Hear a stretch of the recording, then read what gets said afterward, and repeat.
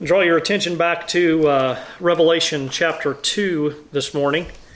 Beginning in verse 12, we are going to read the text of the third letter that Christ had John record to the churches in Asia Minor.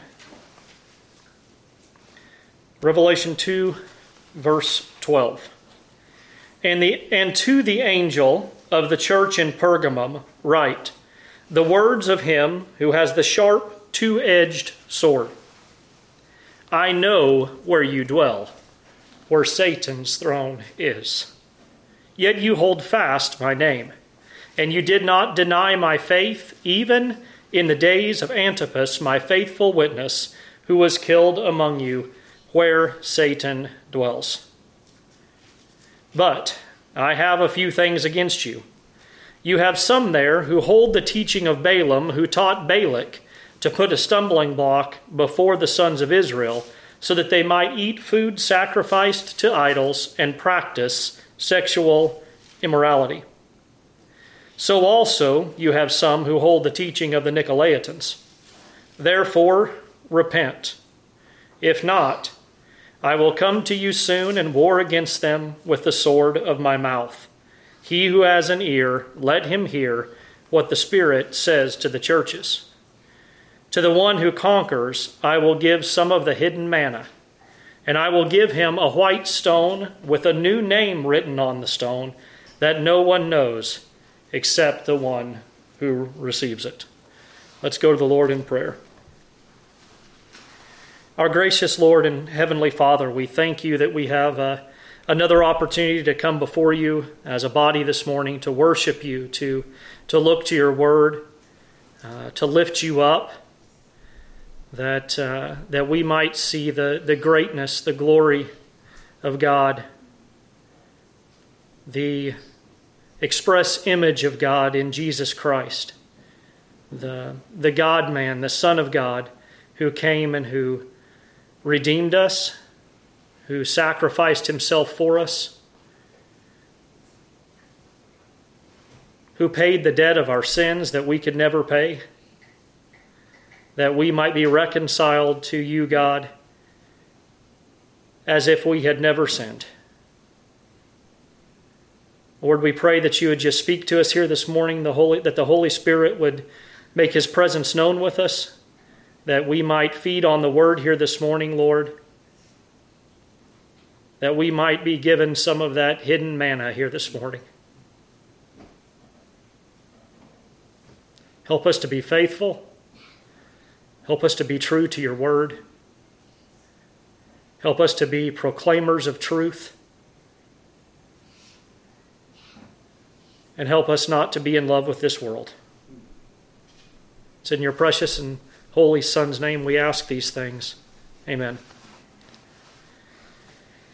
Well, when we write a letter or an email, we usually begin by addressing the person who's going to be reading it with some kind of pleasantry, some kind of word of kindness.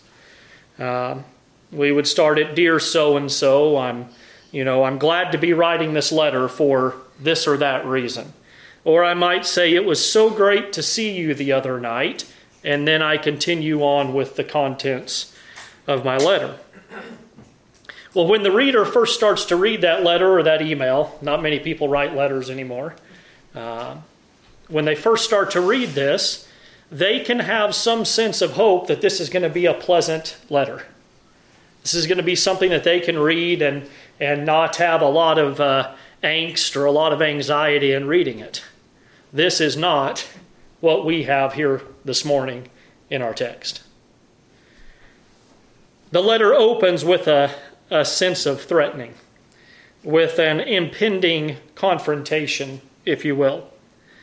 The words of him who has a sharp, two-edged sword. In our world today, and in the mind of, I think, most churchgoers, in most professing Christian churches,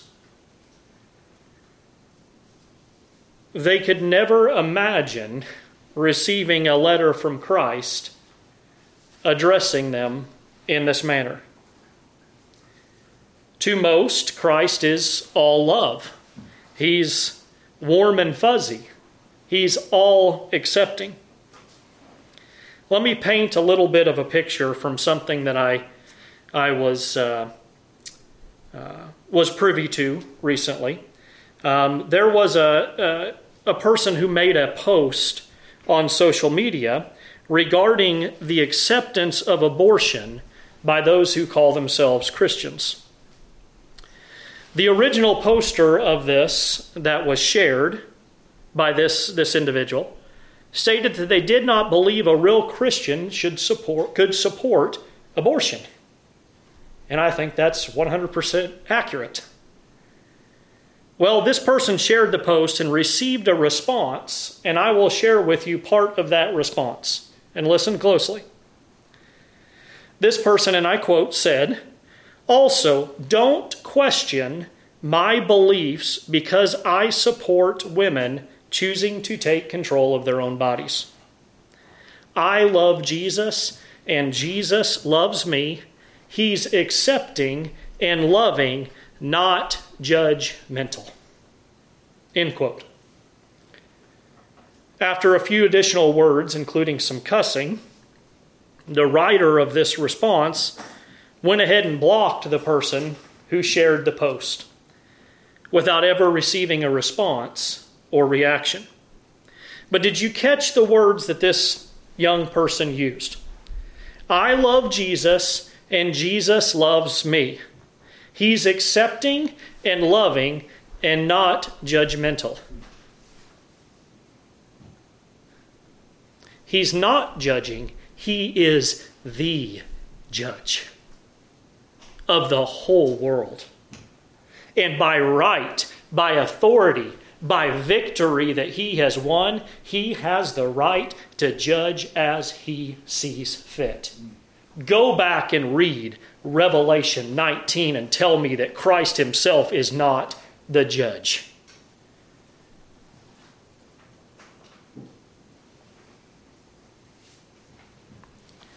This Jesus of this young lady's imagination is not in any way the Jesus that is described in Scripture. It's not the Jesus who addressed the letter to the church at Pergamum that said to the angel of the church in Pergamum, write the words of him who has a sharp two-edged sword. I pray that the Holy Spirit will grant us to hear this morning and to have hearts to believe and to hear what he says to us in this text from his holy word. Listen to me, we are not free to worship a God of our own making, even if we call him by the name Jesus. Jesus, in fact, has revealed himself to us through his word. He is the word. And if we are Christians, if we are true Christians, true followers of Jesus Christ, we must reflect and shine a light in this dark world of who Christ truly is. We must shine the light of what he says is holy and what he says he hates. We are his church, and we must worship him in spirit and in truth. Not according to our whims, not according to our desires, but according to what he declares his truth to be. We can't have our truth. All truth is his truth.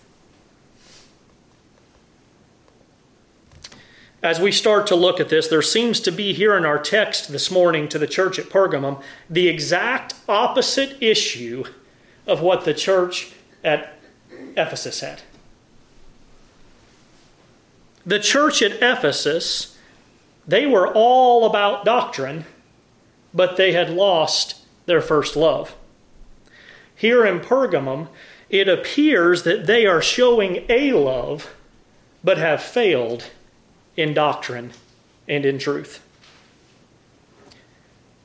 We'll see this as we look at this text here this morning. We'll see what I believe is one of the major problems in the church today. A church, a professing church, who is so eager to show love and acceptance of others that their beliefs that the church and their beliefs. So we have a group of people who call themselves Christians who don't want to be looked at as being unloving. They don't want to be looked at as being unaccepting of others. And they want to show love so much that they have failed miserably at reflecting who Christ is. Instead of standing for truth, instead of being fixed and immovable as to what God says is right and holy, the church has capitulated, compromised, and surrendered to the world in fear of being seen as unloving.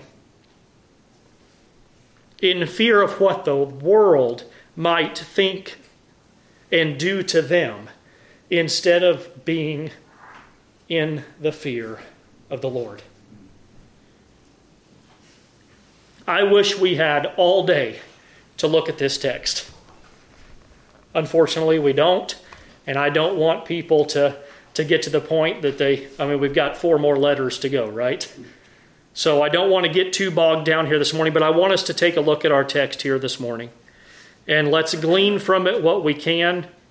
And let's pray that the Holy Spirit will use this in our lives to draw us closer to Him, to be more resolute, more faithful, to stand stronger in the faith.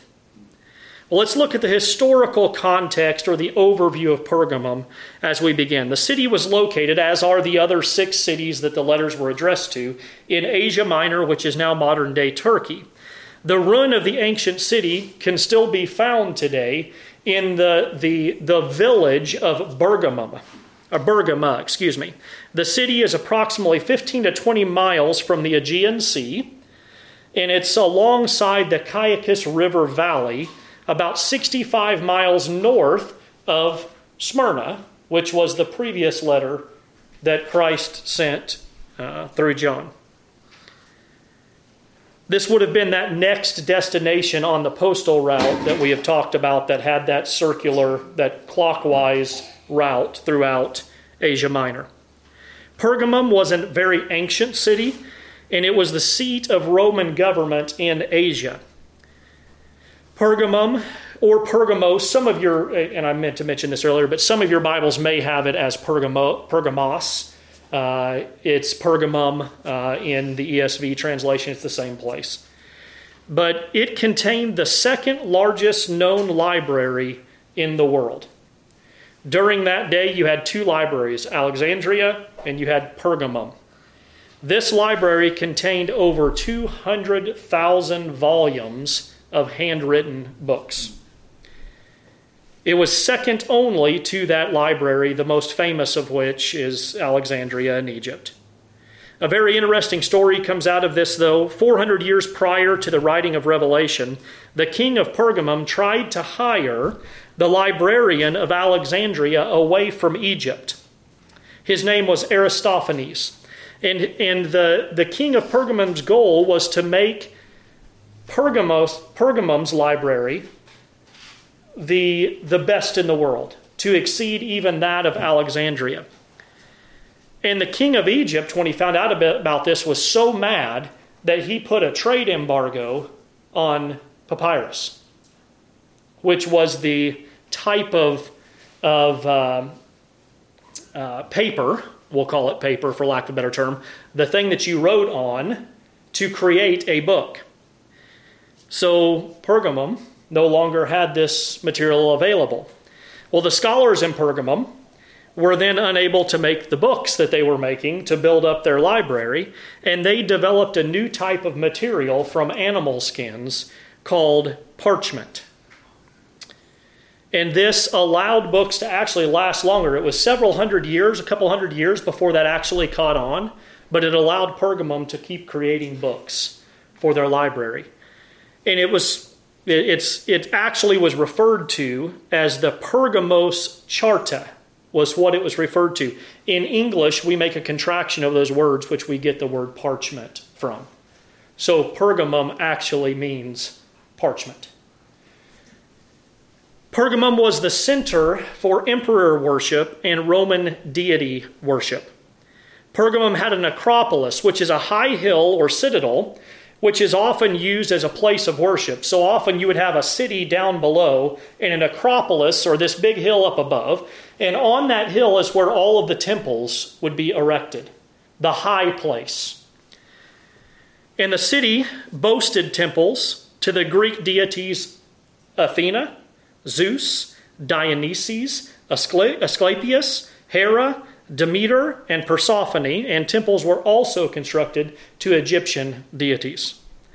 The coins that were used in Pergamum bore the images of Athena, Zeus, Dionysus, and Asclepius.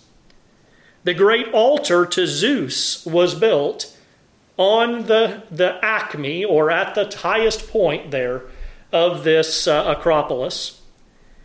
And more recently, this temple to Zeus, this altar to Zeus, was excavated in 1878 by the German Archaeological Institute. This would have been the most visible monument to people as they came across the valley. The altar has been preserved and is in unbelievably good condition. You can go online and you can look at this. And it's displayed in the Pergamum Museum in Berlin, Germany. Its decorations, its carvings, its statues depict scenes from the battle between Olympian gods and the giants, as well as scenes from the life of Telephus, the city's legendary founder. Another interesting note to history, after viewing this altar to Zeus there in Berlin, Hitler's architect of the Third Reich used it as a model for a stage and structure which was built for Nazi party rallies. And it was placed in Nuremberg, Germany, where the Nazi party had all their rallies. A lot of the videos you see of Hitler speaking, he is standing on something that is modeled after the altar of Zeus. The city was also home to Galen, who was the second most famous physician of the ancient world behind Hippocrates. It is here that the church of Pergamum receives this letter from Christ addressed to them with the title, "The Words of Him Who Has a Sharp, Two-Edged Sword." It is here that attention is drawn back to Revelation chapter 1, verse 16. If you look back there, in his right hand he held 7 stars. From his mouth came a sharp, two-edged sword. And his face was like the sun, shining in full strength. In that day, there were people that were put over the city as magistrates, and they were given authority to wield the sword in judgment. This would be a very, very familiar reference to the people who lived in Roman territories. It is showing that this one who has this sharp two-edged sword has been given authority and power to execute judgment and to carry out a sentence. And it's here in verse 13, Christ says, "I know where you dwell." Christ knows where this church at Pergamum dwells and the difficulties that surround living in such a place. I heard one minister preaching on this a while back that seemed to be insinuating that Christ somehow was giving them a pass or was more understanding of their failures due to the city in which they dwelt. I don't think that is the tone at all to what Christ is telling the church here when he tells them, "I know where you dwell."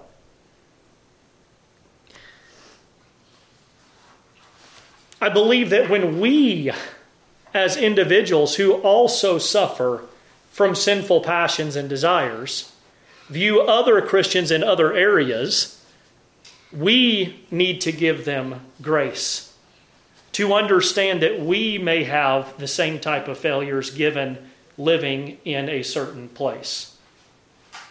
But Christ doesn't view things the way that we do.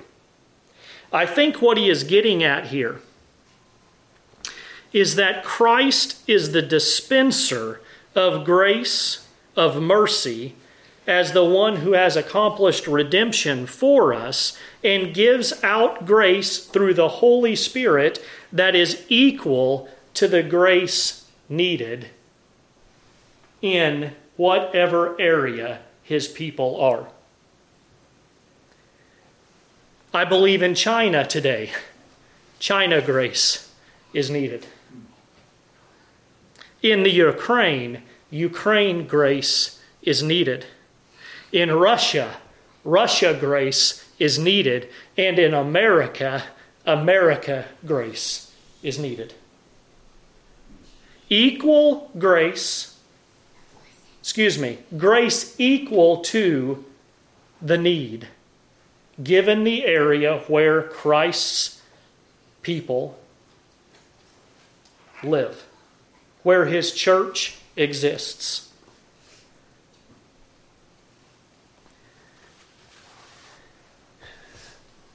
It is that grace that enabled some in the church at Pergamum to hold fast to his name and to not deny his faith, as we read in verse 13. Notice Christ says here, "Yet you hold fast my name, and you do not deny my faith." Christ says, my name, my faith. These things are his. They are not ours. If we have faith, it is the faith of Christ that is given to us. We hold up his name, not our own. So it is grace which allowed some of them to hold fast, to stand firm, without denial, even in the days, as our verse tells us, when Antipas was killed. Antipas, Christ says, is my faithful witness, who was killed among you. Antipas was given grace equal to the task. He was given Pergamum grace to remain steadfast and not deny the name of Christ. It's a precious thing to me to reflect on something here from the lips of Christ. He knows Antipas. He speaks his name. He knows Antipas as his faithful witness. We know absolutely nothing about Antipas from history. He's lost to us, save for this single mention from the lips of Christ. There's a fable written about him, but nothing that actually records history for us other than Christ's words. I think this needs to be a lesson to us. You know, I look out and I see a lot of ministers, especially on social media, and they seem to want to lift up their name. They want to be famous. They want to have a status, a celebrity status. Why is it so important for us to be remembered? And I'm not saying, please don't get me wrong, I'm not saying that we don't want to have a legacy to our children. But that legacy that we should want to have is teaching our children about Christ, about his word. Right? But for my name to be remembered by the world, what eternal good does that do?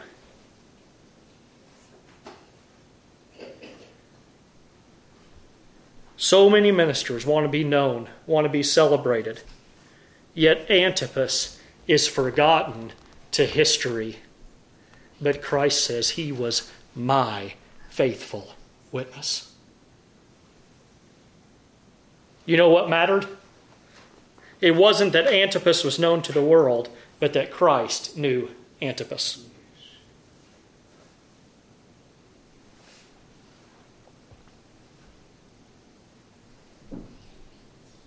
My faithful witness, who was killed among you.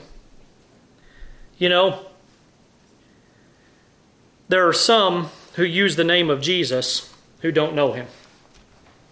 Think back to what I shared with you earlier as we were introducing this message in the introduction. This one who says, I love Jesus and Jesus loves me.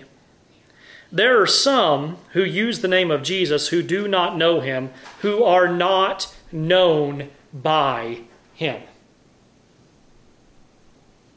Matthew 7:21 through 23. Not everyone who says to me, Lord, Lord, will enter the kingdom of heaven, but the one who does the will of my Father who is in heaven. On that day, Jesus speaking, says, on that day many will say to me, Lord, Lord, did we not prophesy in your name, and cast out demons in your name, and do mighty works in your name? And then I will declare to them, I never knew you. Depart from me, you workers of lawlessness. Antipas is not this one. Antipas was known by the Lord and was his faithful witness. Antipas instead hears the words of Matthew 25:23 when his master said to him, well done, good and faithful servant. You have been faithful over a little. I will set you over much. Enter the joy of your master. This was Antipas. It's all we know. Christ's faithful witness. Well, we have recorded for us in the last part of verse 13, even in the days of Antipas, my faithful servant, who was killed among you, where Satan dwells. This is a difficult and troubling repeated word in verse 13 in the message from Christ to the church in Pergamum. We know that when something is repeated in Scripture, we better take notice of this, right? That we should look more intently at something when it's repeated. Well, we find this allusion to the throne of Satan and where Satan dwells in this verse. Christ says, I know where you dwell, where Satan's throne is. Christ says, even in the days of Antipas, my faithful witness, who was killed, where Satan dwells. There have been several reasons and explanations pointed out by the commentators and expositors of Scripture for this allusion. I find good reasoning in most of them, and I find the best reasoning actually is for all of them to be added together and viewed almost with the Aristotelian phrase, the sum of the whole is greater than the sum of its parts. So we could look at each one of these individually and see where this might be a reference to why Christ says this is where Satan dwells, where the throne of Satan is. But I think when we put all these together, the whole of understanding is much more powerful than all of the parts. So let's look at a couple of mainly three of them here. One of these explanations, one of these parts, is the fact that there was a tremendous amount of idol worship in the form of Greek and Greco-Roman deities and Egyptian deities there in the city. Obviously, this is forbidden idolatry to the people of God. This is idol worship. This is sacrificing to idols. Sacrificing to those who you call God who are not. Making these images out of your hands into something to signify your God and then worshiping it. The second, and this is one that has a lot of weight to it, even on its own. But the second is that there's this emperor worship taking place in the city. And I think it's interesting, in 3 of the letters to the churches, we have a reference to Satan. If you'll remember, in Smyrna, in the letter to Smyrna, in verse 9, and the slander of those who say they are Jews and are not, but are a synagogue of Satan. Now remember, we talked about what a synagogue is. It's a place of worship. So the Jews who are not, who had condemned the Messiah, who had rejected the Messiah, are not viewed as Jews by Christ. And they are worshiping that at that point which Christ says is Satan. It's as bad as those who worship the emperor. It's as bad as those who worship Zeus. You've rejected the Messiah. You've rejected the Son of God. And then we have here in our letter to the church at Pergamum, and then let me find this again here, in the church to Philadelphia, in chapter 3 of verse 9, behold, I will make those of the synagogue of Satan who say that they are Jews and are not, but lie. So I think that dwelling in this area where emperor worship was prevalent probably has a lot of weight to it in why Christ says Satan dwells here. But there's one more, and this is the one I found to be extremely weighty in my opinion. They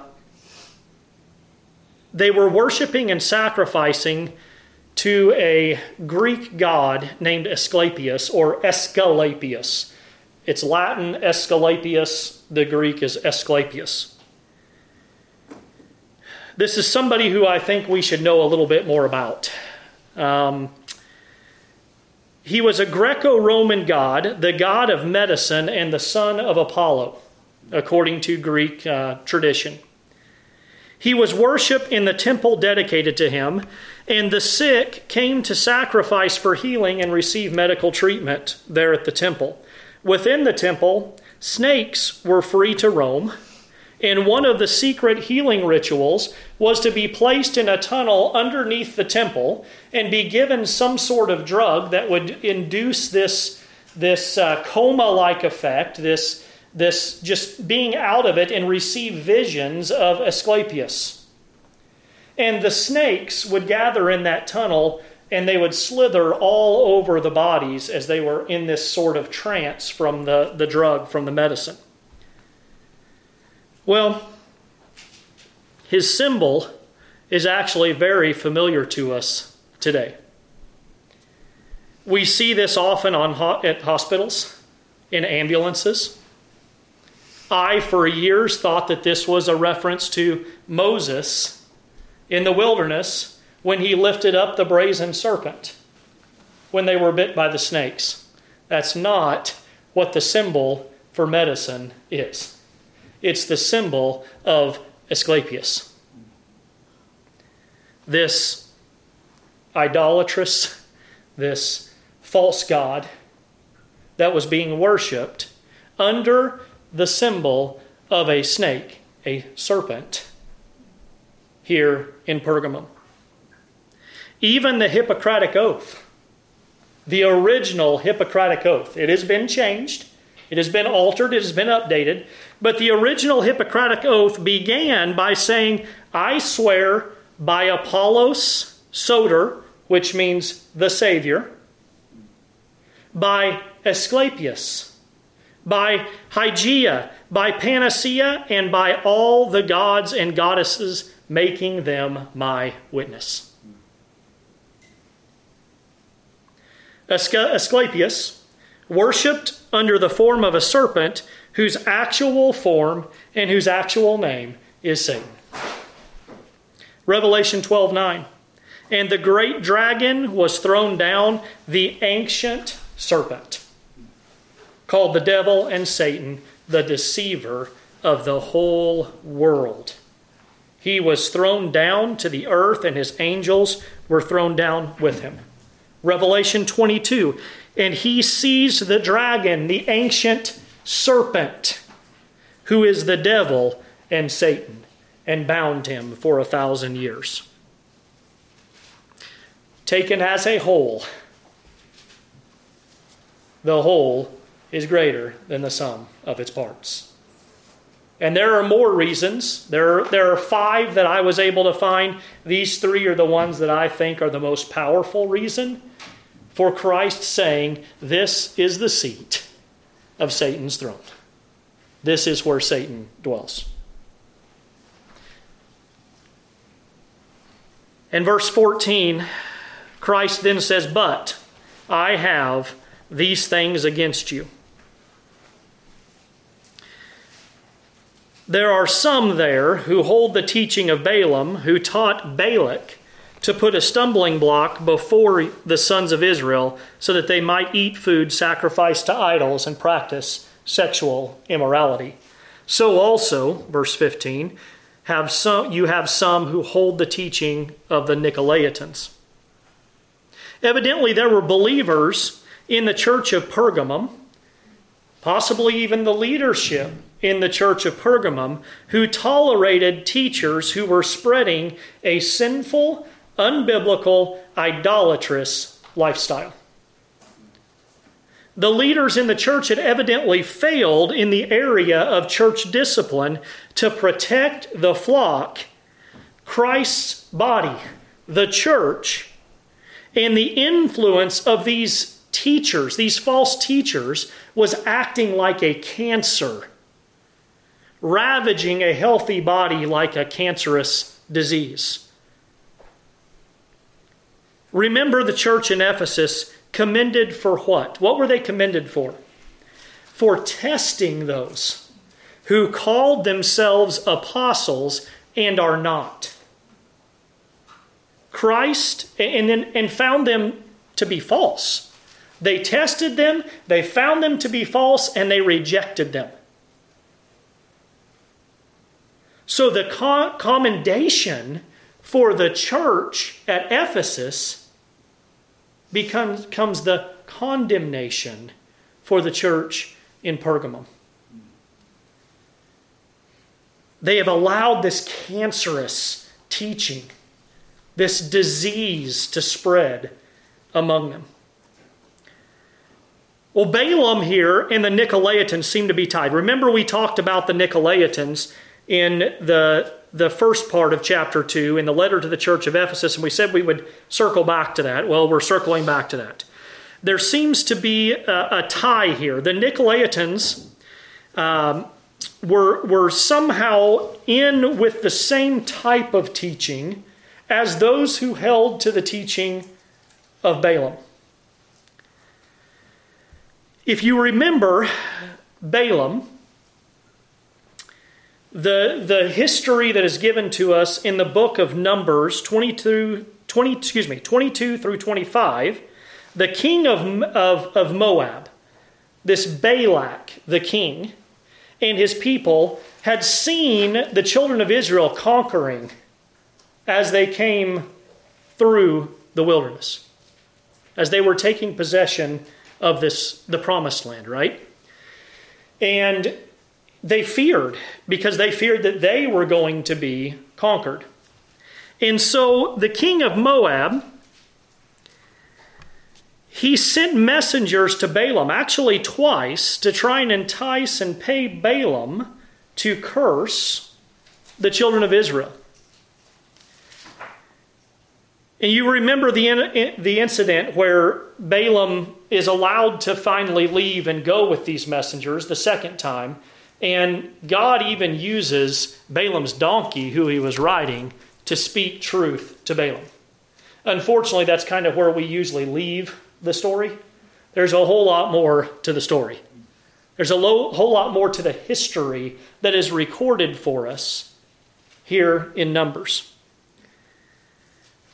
Well, Balaam went on 3 different occasions to 3 different mountains, each time offering 7 sacrifices to God. And he received the word of the Lord and gave that truthfully in an oracle to Balak. The Lord would not let Balaam curse his people.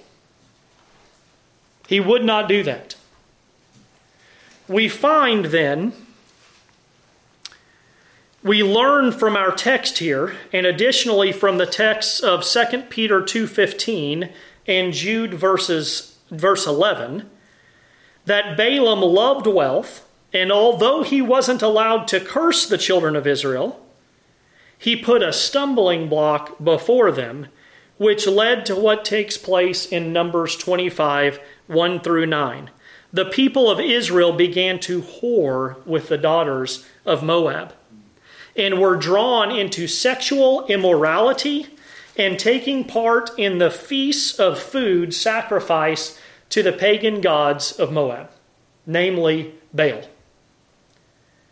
This led to a plague sent by God, which killed 24,000, and did not end until a man named Phinehas, the son of Eleazar, the son of Aaron the priest, when one of these men brought this Moabitish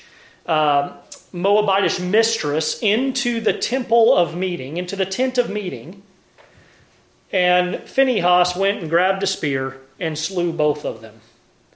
And the wrath of God was subdued, and he relented of this plague. This was exactly what was occurring in Pergamum.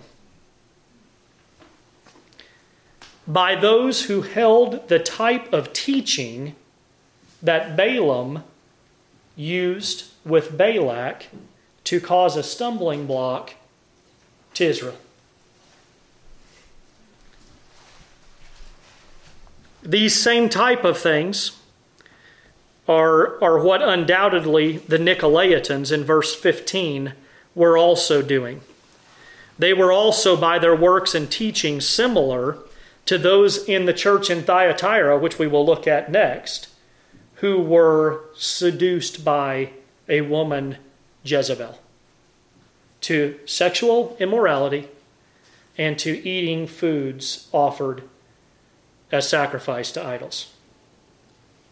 This was a huge problem in the church in Pergamum, and the church being led to tolerate and take part in those things which Christ hated. Remember, in the church of Ephesus, Christ isn't a judge. He said of the works of the Nicolaitans, I hate them. I hate them. They're evil. They're unholy. They're not what pleases me. Remember Paul's words in the letter to Galatians in Galatians 1, 6 through 10? I am astonished that you are so quickly deserting him who called you in the grace of Christ and are turning to a different gospel. Not that there is another one, but there are some who trouble you and want to distort the gospel of Christ. But even if we or an angel from heaven should preach to you a gospel contrary to the one we preach to you, let him be accursed. Literally, let him be damned to hell. As we have said before, so now I say again, if anyone is preaching to you a gospel contrary to the one you received, let him be accursed. Repetition is important in Scripture. Twice, let him be damned. For am I now seeking the approval of men or of God? Or am I trying to please man? If I were still trying to please man, I would not, Paul says, I would not be a servant of Christ. This teaching that was allowed to continue in Pergamum was a gospel contrary to the one preached by the apostles and by Christ himself. This is not the true gospel. This was a worldly gospel, a satanic gospel, a gospel contrary to the gospel of Jesus Christ, our Lord. See, in reality, the society at Pergamum had no problem with Christianity. Now listen to me here, and let me finish this. They had no problem with Christianity. What they had an issue with was the exclusivity of Christianity. You could worship whatever gods you wanted. You could worship Christ as long as Caesar was Lord. The problem was Antipas. Remember back to Polycarp from Smyrna. How am I going to say Caesar is Lord? 86 years I have served Christ, and he has done me no harm.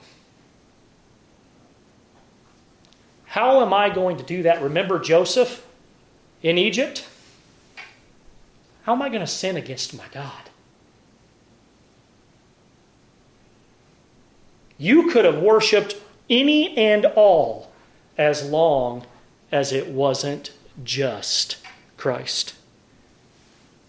The gospel of Jesus Christ, the true gospel, the gospel preached by the apostles that Paul was talking about in Galatians, is an exclusive gospel. It's a narrow way. The only door is Christ. All other ways lead to death. In a hell prepared for the devil and his angels. The devil who dwells in Pergamum. Christ is the way, he's the truth, he's the life. No man comes to the Father except through him. Christ and Caesar are not Lord. Christ is Lord. Acts 4:12, and there is salvation in no one else. There is no other name under heaven given among men by which we must be saved. 1 Timothy 2:5, there is one God, and there is one mediator between God and man, the man, Christ Jesus. So verse 16, he says, therefore repent. Repent of this evil, turn from this evil, say the same thing as God says about this evil teaching. The false gospel, the worldliness, and giving in to the world. Repent. Can you just hear the excuses? What are the excuses we hear today? Well, if we're going to reach the world, we've got to be like the world. Well, if I'm going to reach this group, I have to look like this group. I have to talk like this group. I have to be in the area where these people are to reach them. I have to be like them. I have to know more about them. Excuses. This is the same spirit that we see in the world today that was occurring in Pergamum. Repent. James 4:4, you adulterous people. Do you not know that friendship with the world is enmity to God? You want to be friends with the world, you make yourself an enemy to God Almighty. Therefore, whoever wishes to be a friend of the world makes himself an enemy of God. Repent of your adultery with the world. Repent of doing what Israel was doing in Numbers 25. Repent of whoring with the children, with the daughters of Moab. With whoring with our secular society, which is the enemy of God. To use medical terms, excise it. Remove the cancer is what Christ is telling the church here at Pergamum. Repent. Be done with it. Get rid of it. Get it out of the church. There's no place for worldliness here. There's no place for false worship. There's no place for capitulating to the world's demands. Not within the church. Not within God's people.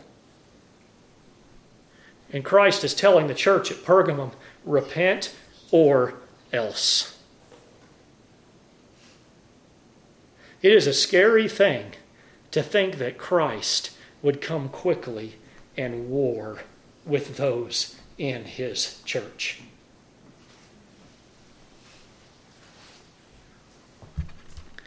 It's not real clear whether this is warring with the church or those outside the church and leading them astray.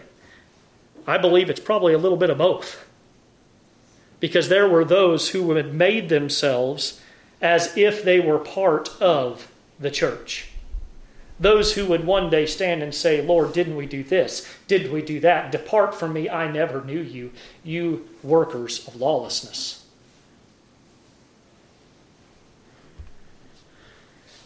This was once again, wasn't a suggestion to repent, it's a command. And it has a threatening promise attached to it. He warred with Israel. Did he not? He warred with them when they were guilty of this, and 24,000 perished. Verse 17, he who has an ear to hear, let him hear what the Spirit says to the churches. Once again, we are commanded to hear what the Spirit says to the church, not a suggestion. And then we have a wonderful promise. Last part of verse 17. To the one who conquers, to the faithful one, I will give some of the hidden manna. Well, the manna, if you remember, in Exodus 16, God sent bread from heaven. And he fed the wandering people of God. Well, some of that manna was hidden in a pot and placed in the Ark of the Covenant. Israel was on their way to a land flowing with milk and honey. Yet, as they wandered in the wilderness, before they got to the promised land, they were grumbling and complaining, starving and hungry. And we have recorded in Exodus 16 that God gave them manna from heaven, bread rained down for the people to gather and be fed. This manna is what sustained them throughout their journey in the wilderness until they reached the promised land. Christ is that hidden manna. Sent from heaven to give us life, to sustain us as we travel through this barren wilderness on our way to the promised land. John 6:33-35 says, For the bread of God is he who comes down from heaven and gives life to the world. They said to Christ, Sir, give us this bread always. And Jesus said to them, I am the bread of life. Whoever comes to me shall not hunger, and whoever believes in me shall never thirst. John 6:48-51, I am, Christ says, the bread of life. Listen, your fathers ate manna in the wilderness, and they died. This is the bread that comes down from heaven, so that one may eat of it and not die. I am the living bread that came down from heaven. If anyone eats of this bread, he will live forever. And the bread that I will give for the life of the world is my flesh.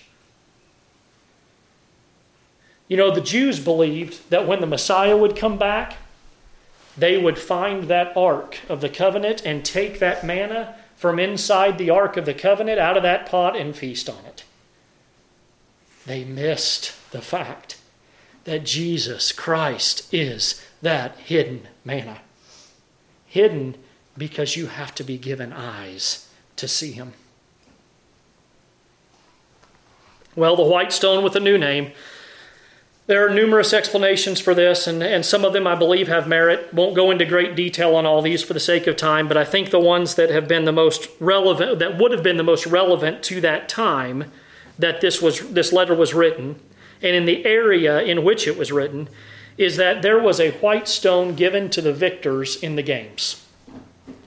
And that white stone was a sign of victory and an entrance into the celebration at the end of the games, the victory celebration.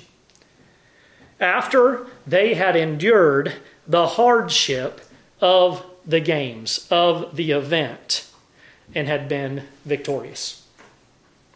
A white stone was also a vote in the courts for innocence, or to cast a vote for an acquittal of the one suspected of crime. Christ has won the victory and enabled us to stand justified before the Father, reconciled to him judicially as though we were innocent through the substitutionary atonement that he offered on the cross for his people. A new name, a name only known to the one who receives it. Again, there are numerous attempts to understand this, and I wish we had time to go down the rabbit trail of all these. But I believe that the most probable explanation for this is it's tied to Revelation 3:12. The one who conquers, I will make him a pillar in the temple of my God. Never shall he go out of it, and I will write on him the name of my God and the name of the city of my God, the New Jerusalem, which comes down from my God out of heaven, and my own new name. I think that's what this ties to. Well, to sum these up, to conclude here this morning, what are we to understand from this? Well, I think the first thing is we need grace for the time and place in which we live, equal to the challenges that we face in our own time and place. I think second, we must not capitulate to the world and its desires. Do you see the similarities with what was going on in Pergamum to what is going on in the professing church in America? How many of our so-called pastors and church leaders are giving in, are capitulating with the world and the world's desire in an effort to not be viewed as unloving? Think about what is truly loving. If you were a doctor and you really cared about your patients, and they came to you and something that they were doing was causing them harm unto death, what loving doctor would tell them to continue in doing that which is causing their condition? It is not unloving for us to share the truth of God's word with the world, even if they hate it. Even when they hate it. Well, do we have a problem with idolatry and false worship in America? Within the church in America? You know, I'm way over time, but I want to get this in. This issue that is so prevalent right now with abortion. Think about what that is. Millions of babies being sacrificed to the false god of sexual immorality. I'm going to keep doing what I want to do. I'm going to keep worshiping myself, body, my sexual desires, the desires of the flesh. And if I get pregnant, I'm just going to sacrifice my baby. That's what's going on in our country by the millions today. Oh, my body, my choice. Make my own decision. Don't tell the woman what to do. For your own pleasure, you're offering human sacrifice to yourself. Do we have a problem in America with false worship and idolatry? I'm not sure the condition in Pergamum was any worse than what we are dealing with today in America. And you know what? If you suggest the exclusivity of Jesus Christ, you're in danger of the same thing that's going on in the church at Pergamum, where Antipas, my faithful witness, was killed among you.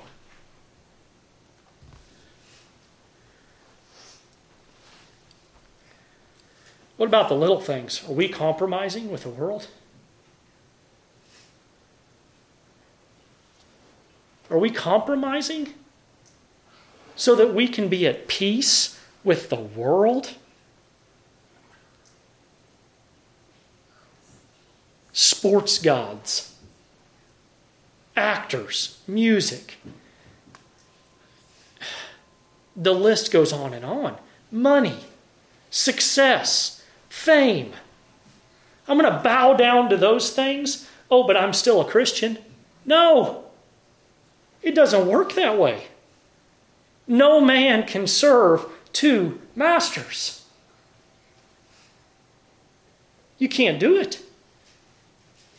Either you don't really know who Christ is, or you're in major need, as all of us are, to live our lives in repentance. Our lives as Christians should be characterized by repentance, turning away from sin and to our Savior. Turning to the Word for knowledge of our sin and conviction, to the Holy Spirit to comfort us and lead us with power away from our sin to look at the one who is the author and the finisher of our faith. And we must live knowing that Christ is our way. He is our hidden manna.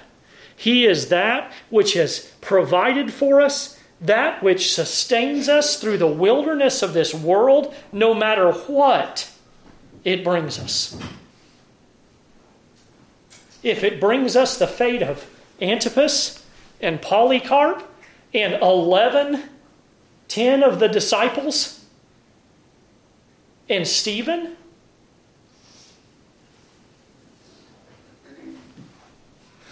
precious in the sight of the Lord is the death of his saints. Absent from the body, what? Present with the Lord. What's the worst they can do to me? Send me home to my Father? Send me to the promised land? A little quicker than what I thought? He wins the victory, and those who are with him are called, chosen, and faithful. He who has ears to hear, let him hear. Let's pray. Lord, we thank you for the time that we've had. Lord, we pray that you would just hide your word in our hearts, that we might not sin against thee. Lord, that your word might convict us of the sin in our lives, that it might lead us to repentance and to faith in the one who has provided for us, who sustains us, who gives us bread from heaven to feed on as we wander through this wilderness. Lord, give us grace needed to live our lives here in this world that is contrary to you, this wasteland, this wilderness, this land that is opposed to you until we reach the promised land. We thank you. Thank you for your gifts. Thank you for your grace and for your mercy. In your name we pray. Amen.